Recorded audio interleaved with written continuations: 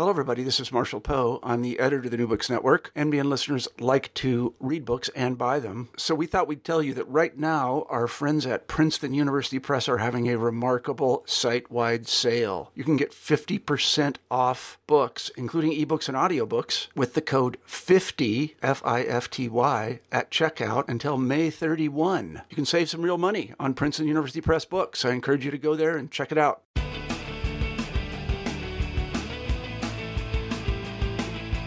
Welcome back to the New Books and Sports Podcast, a channel on the New Books Network. I'm Bob D'Angelo, and our guest today is David George Surdam, co-author of The Age of Ruth and Landis, The Economics of Baseball During the Roaring Twenties. It's a book he co-wrote with Michael J. Haupert, who is a professor of economics at the University of Wisconsin-La Crosse. David, thanks so much for joining us today.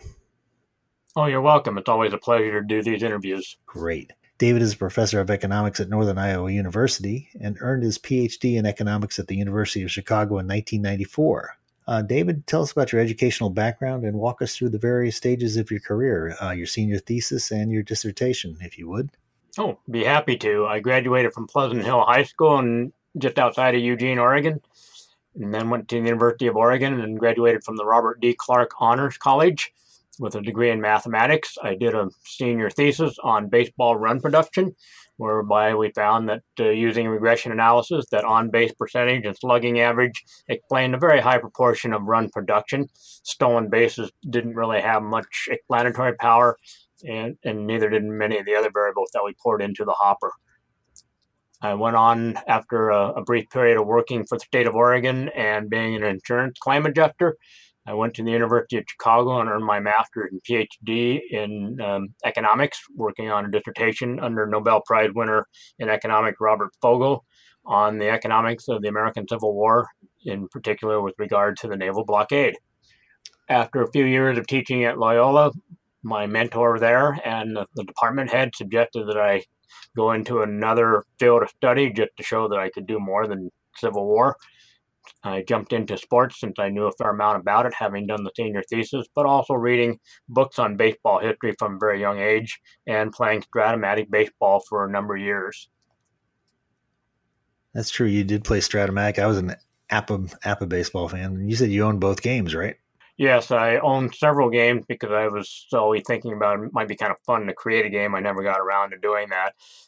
There was one that came out of Waterloo, Iowa, which is right across the river, but I've never been able to find out who those people were. It was called Midwest Research. I don't know if you ever saw their advertisement back in the 70s. No, I didn't. But it was somewhat similar to Stratomatic, except that you had to refer to charts. I think you had to refer to charts for every play in APA too, although I presume you memorized them after a while. Yeah, it's pretty much, unless you rolled like one of the bizarre numbers that had the weird play. There was like 1 in 10,000 that had a very strange play, like hitting into a triple play or something. Oh, like that. Okay. Now, is it okay to call you Bob? Sure, okay. Certainly. Okay, so would you say that growing up you were more of a sports fan or an economics buff or a little bit of both? How were you then as a child? Well, I rather hope no child grows up thinking about being an economist. It would be a rather strange child. Although, looking back at Christmas time when we get the Montgomery Ward Christmas wish book, sort of a precursor to Toys R Us, where the kids can download what they want and people can buy them, sort of a gift list. We would go through that, and I remember one year, I must have been about 8 or 9, thinking that my parents probably had about $15. Now, this would have been back in the mid-'60s, so that would have been roughly $100 today. And thinking, well, I have roughly $15 to spend, and so that's very economic thinking. So I guess I was doomed to be an economist from an early age. But it is kind of a strange thing for a little kid to think about some sort of constraint on how much mom and dad were going to buy. But they were masters at inculcating such little life lessons as there was only a limit on how much money they were going to spend and things, which is very valuable. And you did play a little bit of sports as well, didn't you? Well, mostly pickup games. I'm only 5 feet 5.5, and so most of the sports were out. You know, I love the story of you finding the Macmillan Baseball Encyclopedia, I think, in the library. And I used to take it. I had the original one from 1969, and we'd take it on long family vacation drives. And then my parents had a Volkswagen. I'd read it in the back seat. Oh, okay. So you must be roughly my age. I'm not going to ask you to divulge that, but no, it was a wonderful. It was just a treasure trove, and I mean, of course, it doesn't compare to the total baseball that sadly is no longer printed, but it was still an awfully good start. And the numbers were wonderful to look at. Definitely. Now, turning to your book that you co-wrote, what intrigued you about the Roaring Twenties, particularly from an economic standpoint?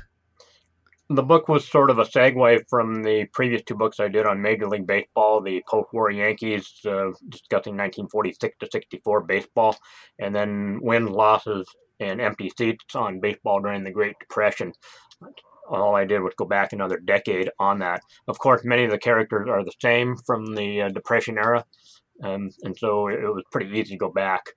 The real reason that the books are possible is that there's a Congress investigated baseball in 1952, 51, 52, and they forced the owners to divulge a fairly large amount of financial information that you rarely get, and that enabled me to do a lot of economic analysis on that. And then my co-author, Michael Haupert, has done a tremendous amount of work on baseball salaries because he looks at the salary cards they have on record at the Hall of Fame and also the Negro Leagues. So he's an expert on both those topics. So he was an obvious person to bring on to write a couple chapters in the book. And you guys met while you're actually looking through the microfilms of the Yankees information. Is that right? We actually met at a workshop at Northwestern University. And one of my mentor from Loyola said, well, this guy is presenting one, and come on up. And so I did. And first I was a little bit worried that he might preempt what I was trying to do. He actually saw the data that they have at the Hall of Fame before I did. They have Yankees financial record from roughly 1915 to 1944. These include the actual payrolls. Every check written, there's a record, so you can see what people the Yankees were spending on. As Michael likes to point out, there's some checks that were written out to a detective agency. Apparently, the Yankees were tailing some of their players. There's also checks written to players before the season because they ran out of money and had to ask for an advance. So it's a fascinating set of documents. Sounds like Babe Ruth. He was always asking for money in advance, and they were always tailing him with detectives. Well, I actually believe the people that were getting the money in advance were somebody else. Ruth was actually fairly canny with his money in the sense he loved to spend money, of course, but Christy Walsh, his agent, said, well, what we'll do is you can spend your paycheck because you see that in your hand, and we'll save all the money you make off the endorsements and things. The money didn't necessarily go directly to Ruth. It went to Walsh. Walsh, fortunately, was an honest guy. He invested the money, so Ruth ended up being fairly wealthy. Maybe not wealthy enough to buy a team, but as some of today's stars are. But he did pretty well. And as I said, for a man who was not particularly highly educated, Ruth was pretty savvy. Having that agent was something that I don't believe very many players, if any player, had prior to Christy Walsh. Right. You know, baseball is such an interesting business, and I guess some of the other leagues like this too, in the sense that every team owner's goal is to make money, but their success was really tied onto the other owners of the league. And I think you alluded to that in the book. Yes, it could be, to use an analogy somebody used for the Supreme Court, 9 scorpions in a bottle. I suppose you could say it was a 16-headed hydra since there were 16 teams back then. They are a mixture of cooperation and competition. They have to cooperate because they have to set the rules, the schedules, and so on. But they compete for, as one owner said back at the turn of the century, they compete for games, they compete for players, and their goal is to crush each other. And yet they have this core of having to cooperate. So it's a very unique business model in American industry.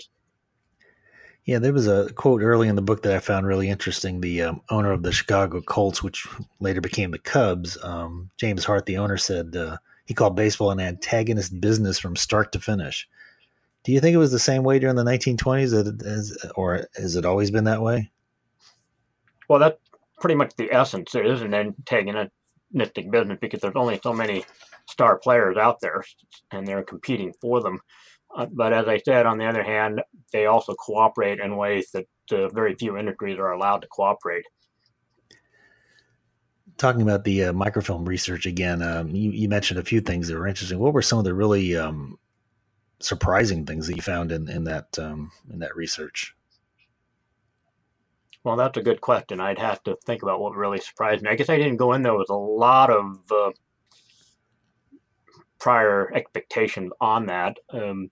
It was surprising that the Yankees were pretty scrupulous in reporting Babe Ruth's salaries. Everything that they had in the New York Times was accurate. And oftentimes, most players, most owners, they would kind of fudge the salaries. Sometimes they'd exaggerate them for some sort of purpose. Sometimes they'd lowball them and everything. But the New York Times pretty much had very accurate figures on Babe Ruth. My guess is that the Yankees owner found that very, very useful publicity, and the other owner probably thought it was useful that they were bragging about how much Ruth made, because it didn't make them look as though they were chiseling the players as badly as they really were. Joe Jackson, of course, is the poster child of the players who supposedly got chiseled. I think he was making $5,000 or $6,000 a year, when people of his stature probably should have made $10,000 or $11,000. Now, market value, these players probably could have easily made tens of thousands of dollars, but of course they weren't under market conditions because of the reserve clause. Jackson admitted in a court case later on that he got cheated by Comiskey because he couldn't read the contract, although he was married to a literate woman. So I don't know if he wasn't married to her at the time, but later on his wife would look at the contract and everything. So he was in sort of a unique situation.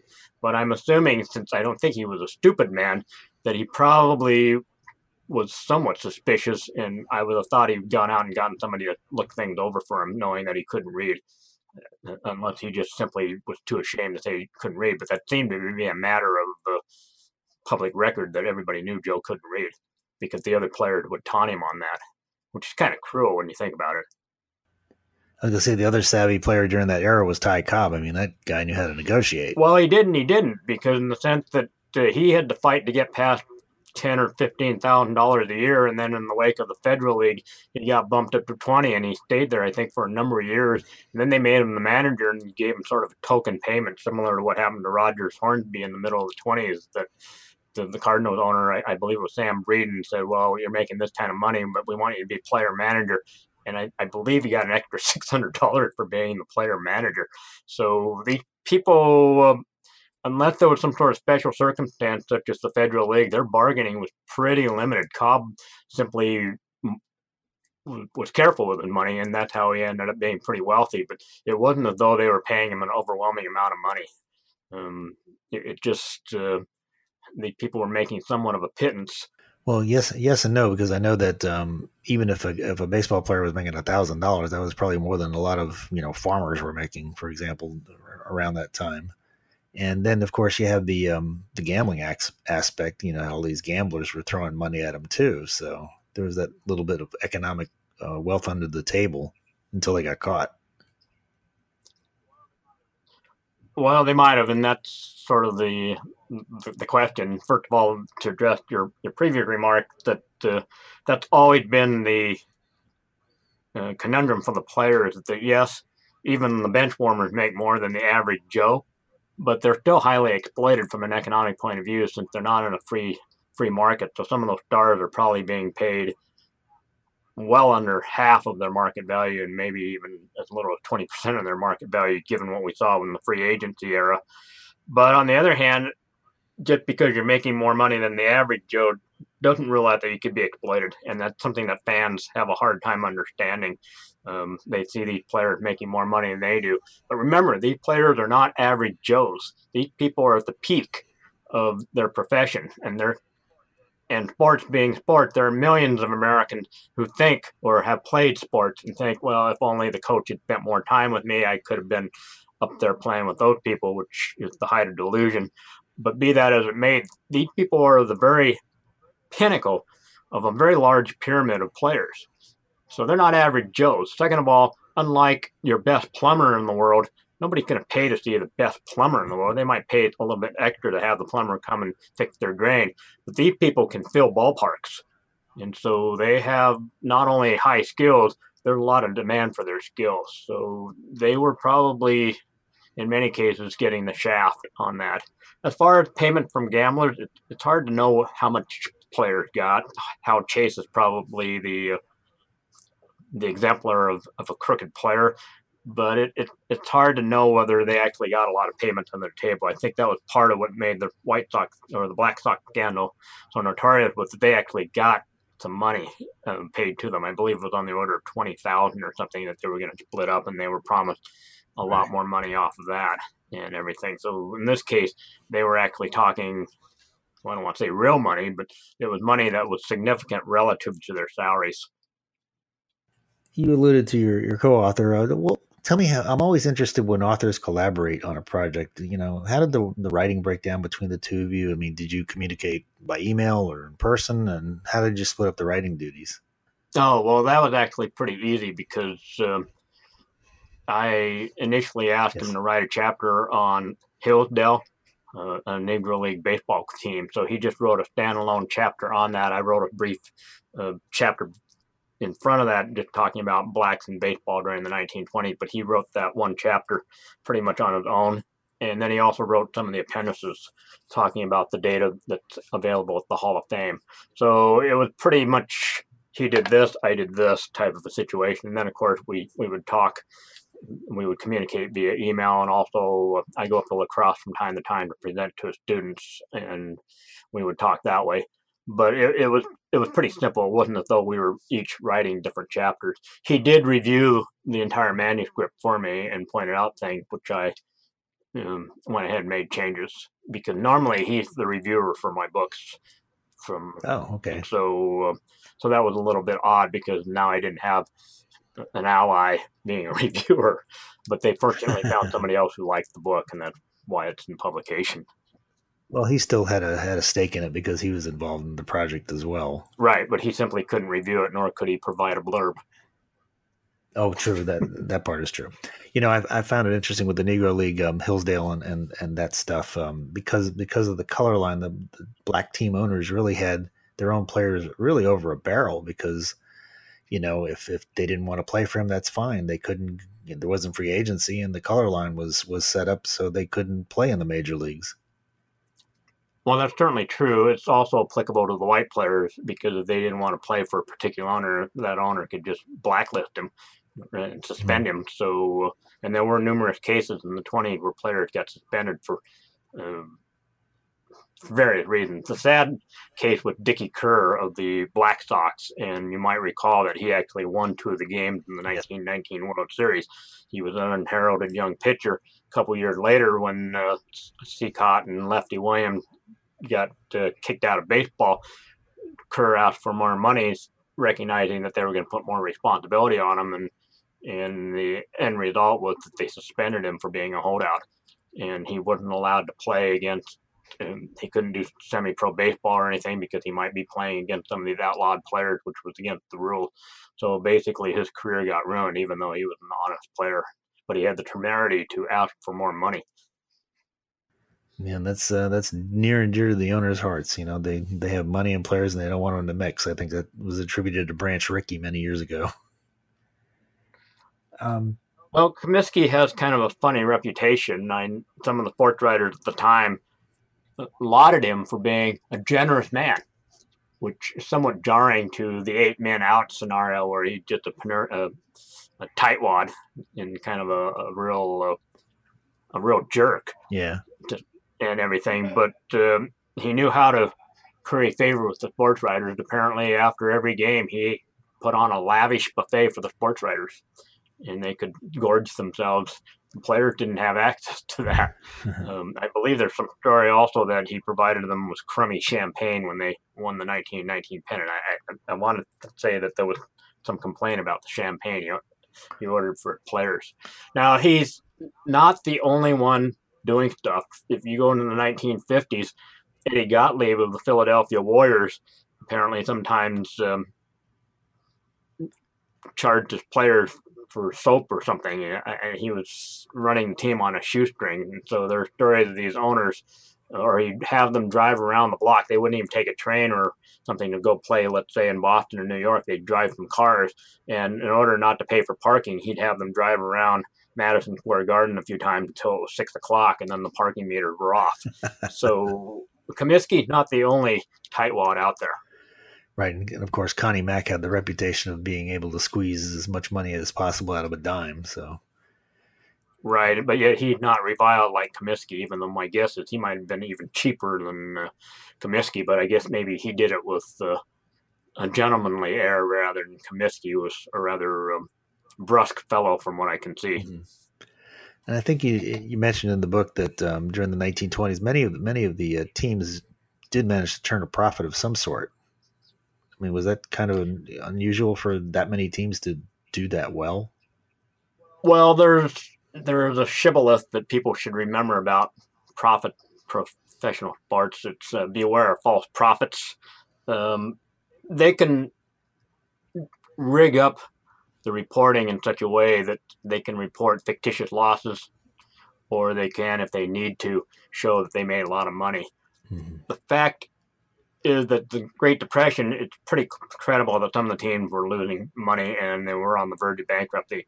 In the 1920s, most of the teams appeared to be making some money, with some exceptions of teams that were struggling. Certainly not struggling in the way they did in the 1920s. They probably almost lost 3 teams in the 1930s.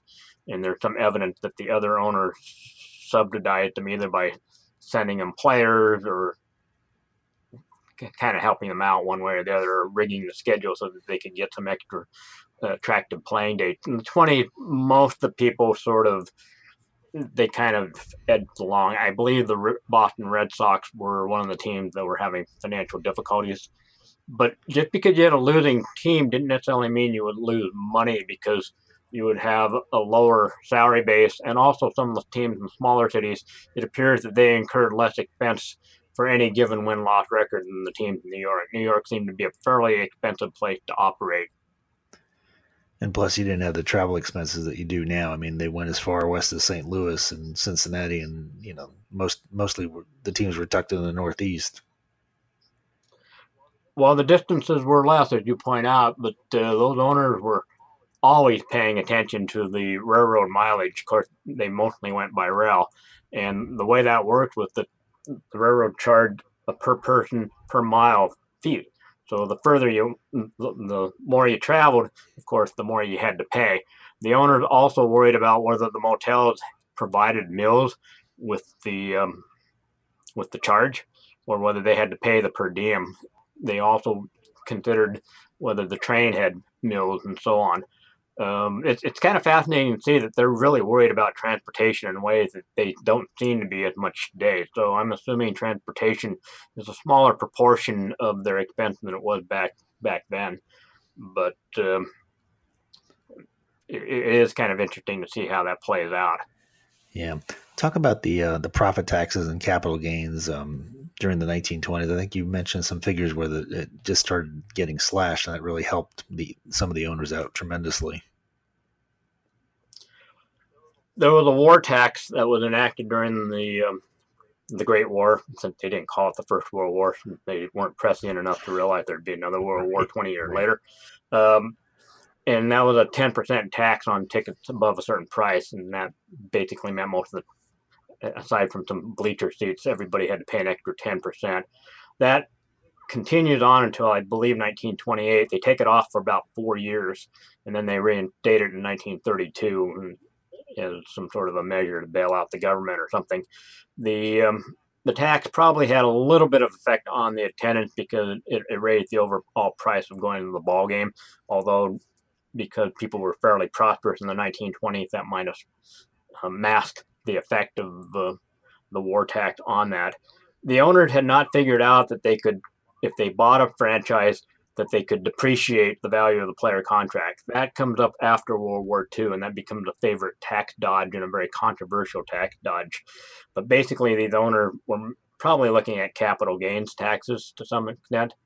Now, some of the teams didn't have a lot of capital gains because they didn't appreciate much. The Boston Braves were an example. On the other hand, had the New York Yankees owner sold,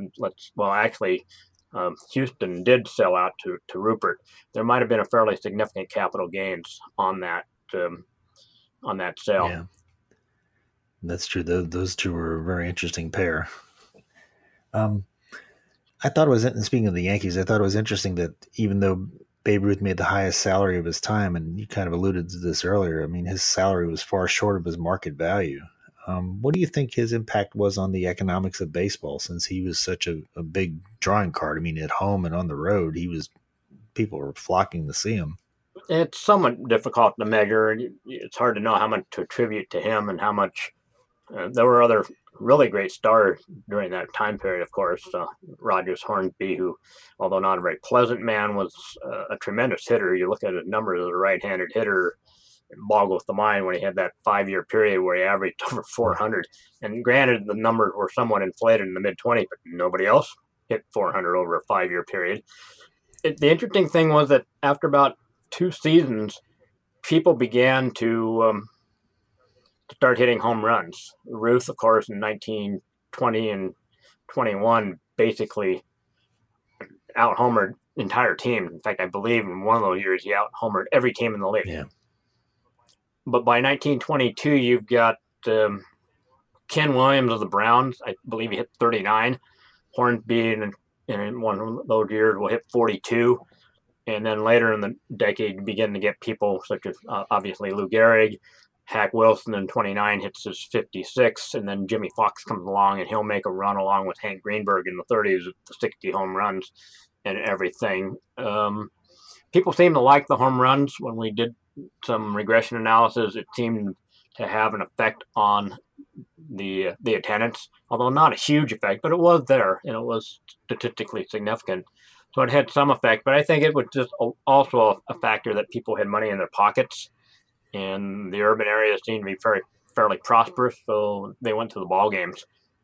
And the owners, of course, having this prosperity, could afford to be a little bit slack. They didn't bother to investigate innovations such as electric lights and radio broadcast. So they probably thought they were doing okay, but relative to the movie industry, they didn't seem to have the expansion that the movie industry did. Right, and they were certainly opposed to radio broadcasts. At least the New York teams were until the late 30s. Right. They were worried, and it's a legitimate fear that if they broadcast home games, they were usually willing to broadcast road games, but home games they thought might siphon some of the attendance. Although I often think they were remarkably insecure about the product they were selling. I'm sure if you talk to any baseball fan, baseball on the radio, it's a poor substitute for being there at the game because you're only engaging the one sense. Whereas if you're at the game, you see, you have sight, obviously. You might even have smell because you got the popcorn, the hot dogs, the green grass, and everything. You don't get that on radio. All you get on radio is the sound. So it's a pretty poor substitute. And even television in the late 1940s will be a poor substitute for a number of years because if you go to a broadcast museum and you look at those 1948, 1949 television, they'll say they're X number of inches, but they're not measured in the way they're measured today. And they're very small. In fact, they're probably about the size of some of your little iPads that the kids have on planes and things that people are watching their movies while the plane's in motion. But the screens weren't very large. A large screen might have been a 19-inch, maybe even a 23-inch television that a bar owner would buy. But the picture quality was poor. There's no instant replay. There's no slow motion. There's only 2 or 3 cameras, so you don't get a lot of different shots. So television will be a rather poor substitute, probably until the mid-50s and maybe even later. And then later you do get color. So I'm surprised that the owners were so worried, but on the other hand, it was their financial wherewithal on the line, not mine. True, because a lot of them that was their main source of income as well. Well, some of them, such as Connie Mack, Comiskey, and then Griffith of Washington, they were the former ball players turned owners. But some of the other owners had deep enough pockets that baseball wasn't their main source of income. Right. In doing your research, what did you find was the most challenging part of your research? Well, for this time period, getting ticket prices was somewhat difficult because the Sporting News didn't bother to publish them as they would right after World War II. After World War II in March, there'd be an issue, a preseason issue, and they would typically publish the ticket prices and the number of seats within the classification. And you might have 4 broad classifications, bleachers, general admission, reserved, and then box. Not today, of course. The Chicago Cubs, when I looked at their ticket thing, I think they had on the order of 30 or 40 different classifications. There were also 4 or 5 different levels of the games. So if a crummy team came, you paid less than if it was the Dodgers or the Yankees coming to Wrigley Field. Those owners in the 1920s hadn't figured that out yet. So, but on the other hand, they didn't publish a lot of information. It's kind of surprising, even at the ballpark, as we discussed in the book. For many years, they didn't have numbers on the players' backs, and they didn't have public address systems.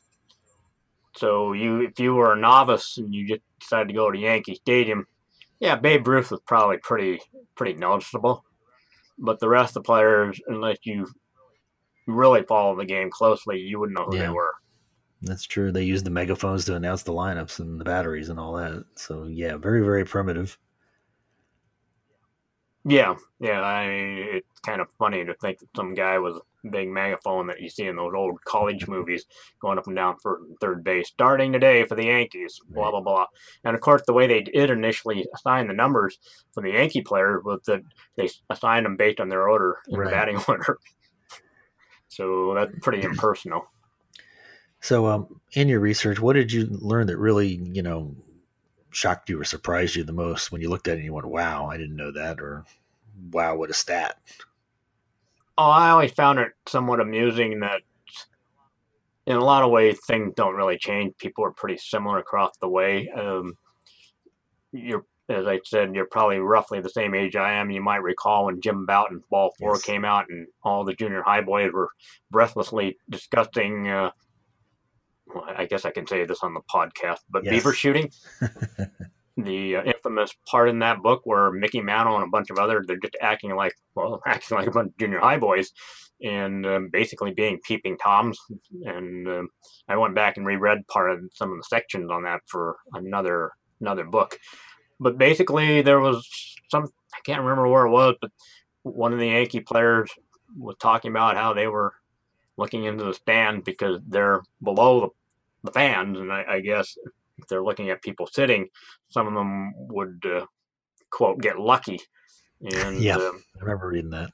Looking up at the skirts of the women. So in that sense, pretty similar to Jim Bouton. I don't know, maybe it was. I'm assuming players on the other team did so. I doubt it's just a hallowed tradition of the Yankees.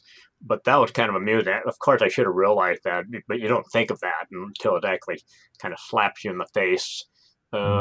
Then, of course, some of the players had marital problems. I believe it was Joe Dugan was involved in a divorce that makes it into the New York Times. Mm-hmm. And the other thing is we think of Babe Ruth as a winner with the Yankees and how he turned them into the Yankees that we know today. But it took a while for him to transform. The team finished, I believe it was third, both in 1920 and they won the pennant in 1920. Yeah, and then in 21 they win the pennant. They lose the series in 21-22, and 22 Ruth has a terrible World Series. And some of the people were beginning to get on his case. And then he had those suspensions for barnstorming and so on. So in some ways, it's very similar to what happened to Alex Rodriguez. The people get on him because he didn't perform in the World Series and on and on and on. And it's not until the 1923 series where they finally beat the Giants. Ruth hits 3 home runs in that series, and basically that he starts the Yankees on their way to being winners. It's not until they win the World Series in 1932 that the Yankees will have a winning World Series record.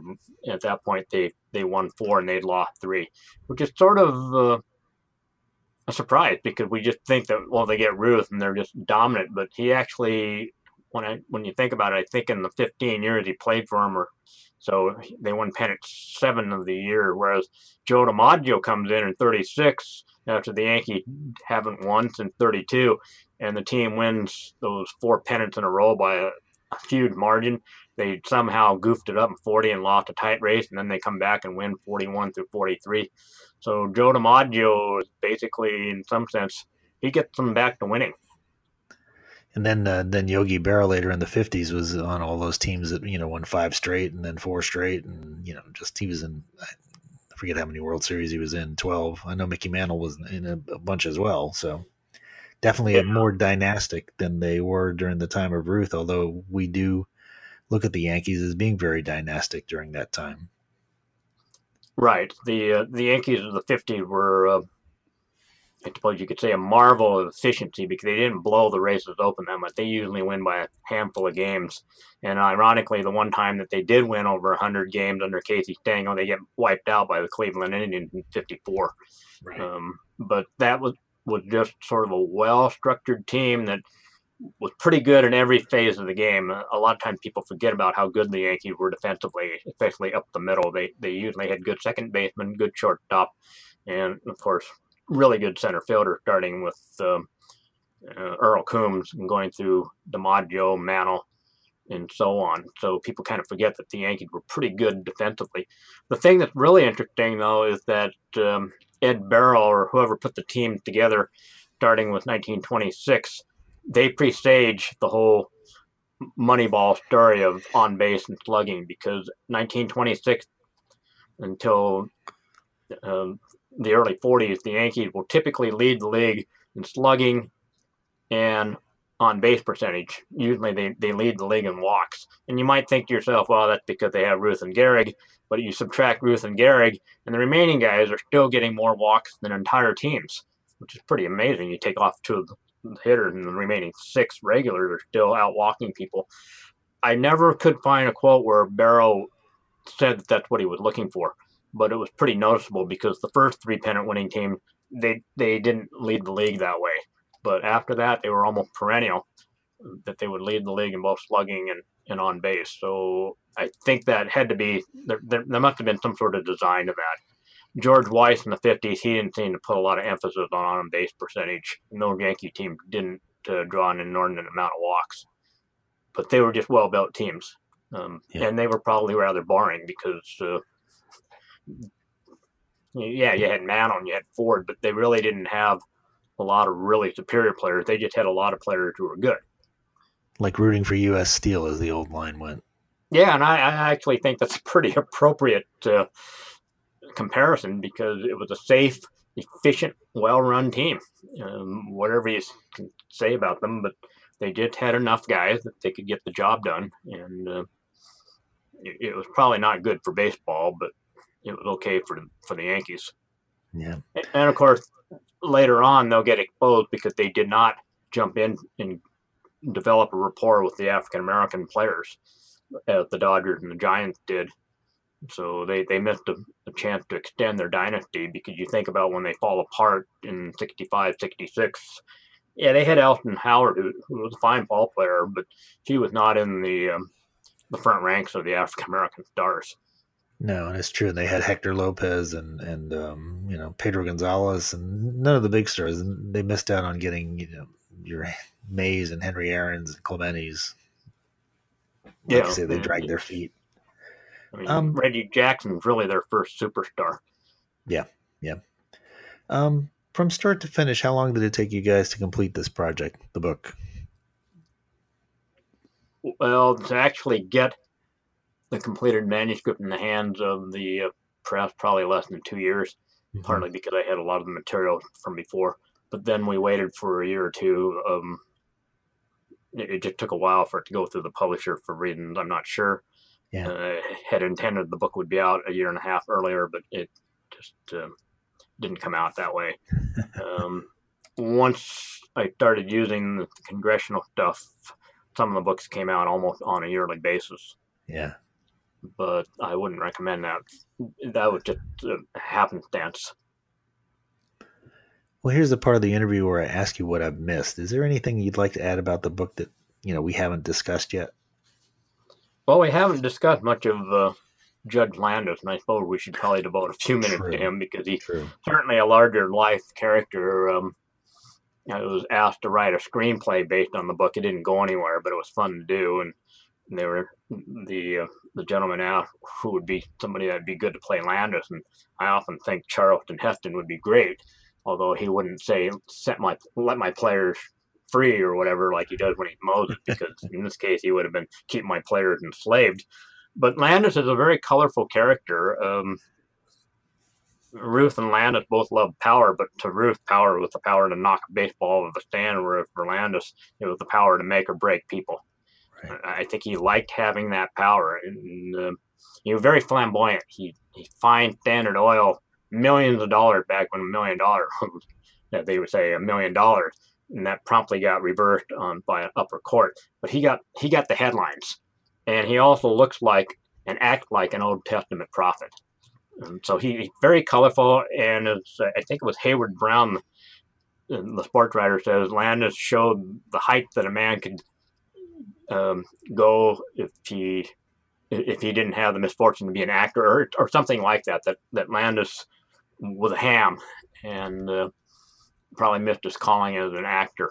But he was very capricious, and in many ways, it's not obvious to me that he saved baseball. I know that a lot of people think that he saved baseball along with Babe Ruth, but I'm not sure that the Black Sox scandal would have been that damaging to baseball, because in the 1920s, the turnstiles were clicking merrily, including for the Chicago White Sox, even though there were plenty of rumors out there. This was almost an open secret that there was something funny about that World Series. But Comiskey had a really profitable year in 1920, probably the most profitable year he'll ever have. And people still go and watch the team, and people love baseball. Baseball has, as we've seen through our lifetime, baseball has withstood a lot of stupidity on the parts of the players, the owners, and even sometimes the fans. We've seen numerous strikes. We've seen bad behavior. We've seen all sorts of things. Baseball, as well as the National Football League and the NBA. I don't know what it would take to get people to stop attending those games. But Landis really didn't end gambling in baseball with the banishment of the Black Sox 8. He's going to have to handle gambling situations all the way up until about 1926, including the biggest names in the game, Ty Cobb and Tris Speaker, who were accused by an ex-ball player of not actually throwing a game, but they were placing bets on games, and there was a little bit of chicanery there. And that ends up with Tris Speaker and Ty Cobb being declared free agents. So it's a little known fact there were free agents back then.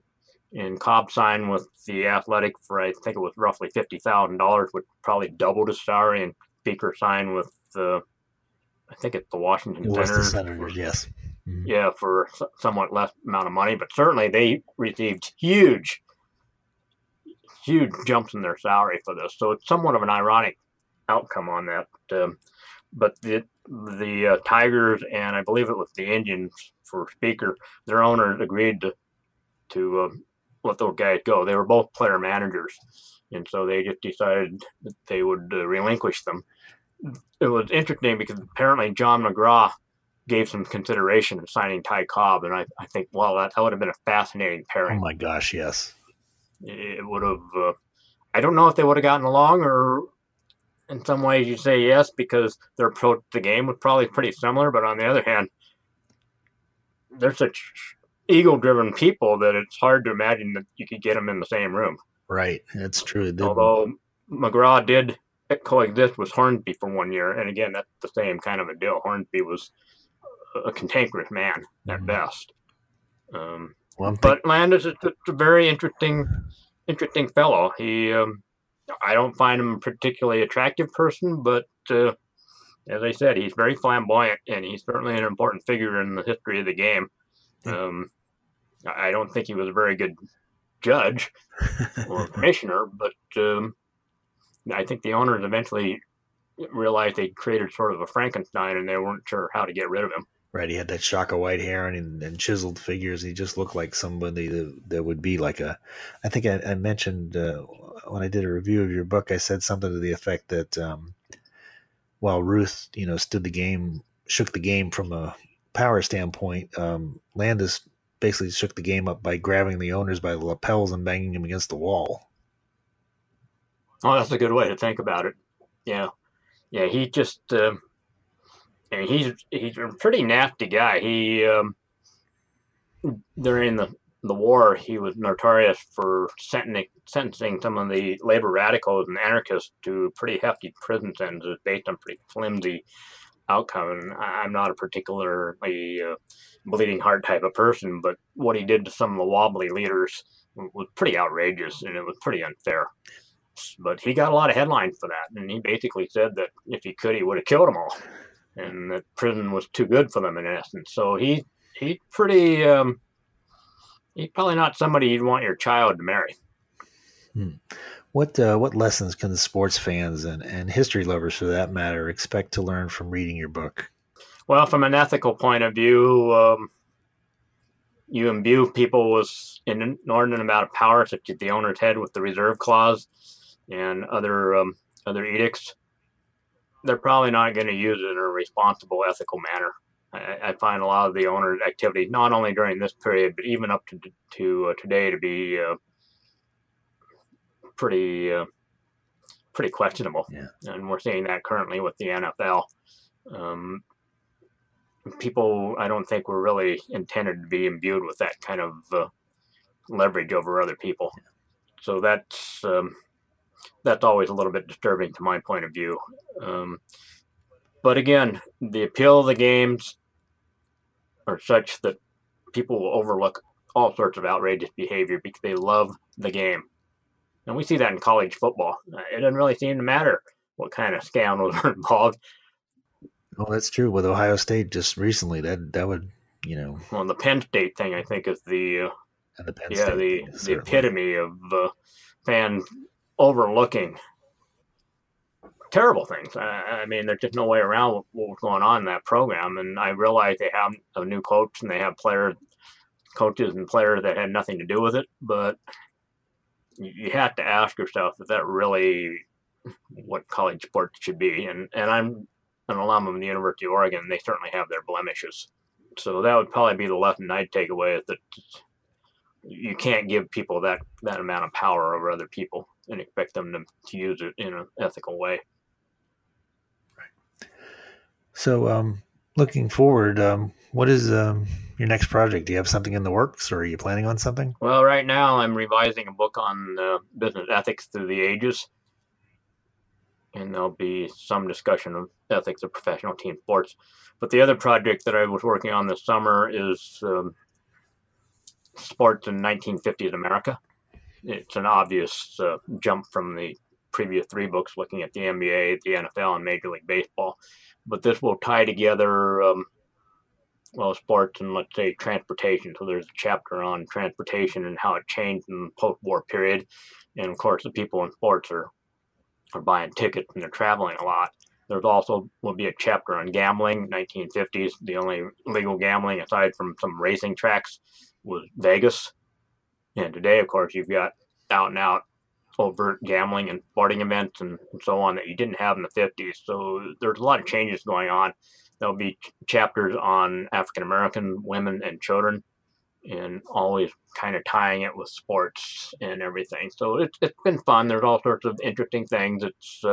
I lived through the second half of the book, but the first half of the book I wasn't alive, but it's just kind of amusing to see all the different mores of the time.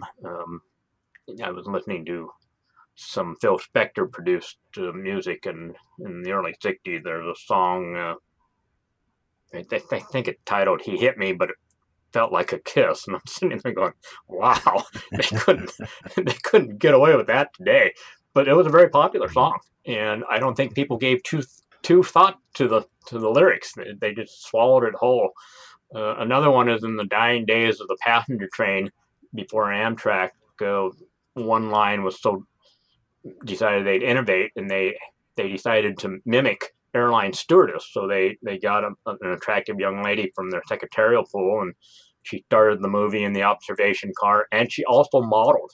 So they had this photograph of this woman, it must be in the dead of winter, modeling a swimsuit to a bunch of these middle-aged guys sitting there with their drinks and their cigars in the observation car.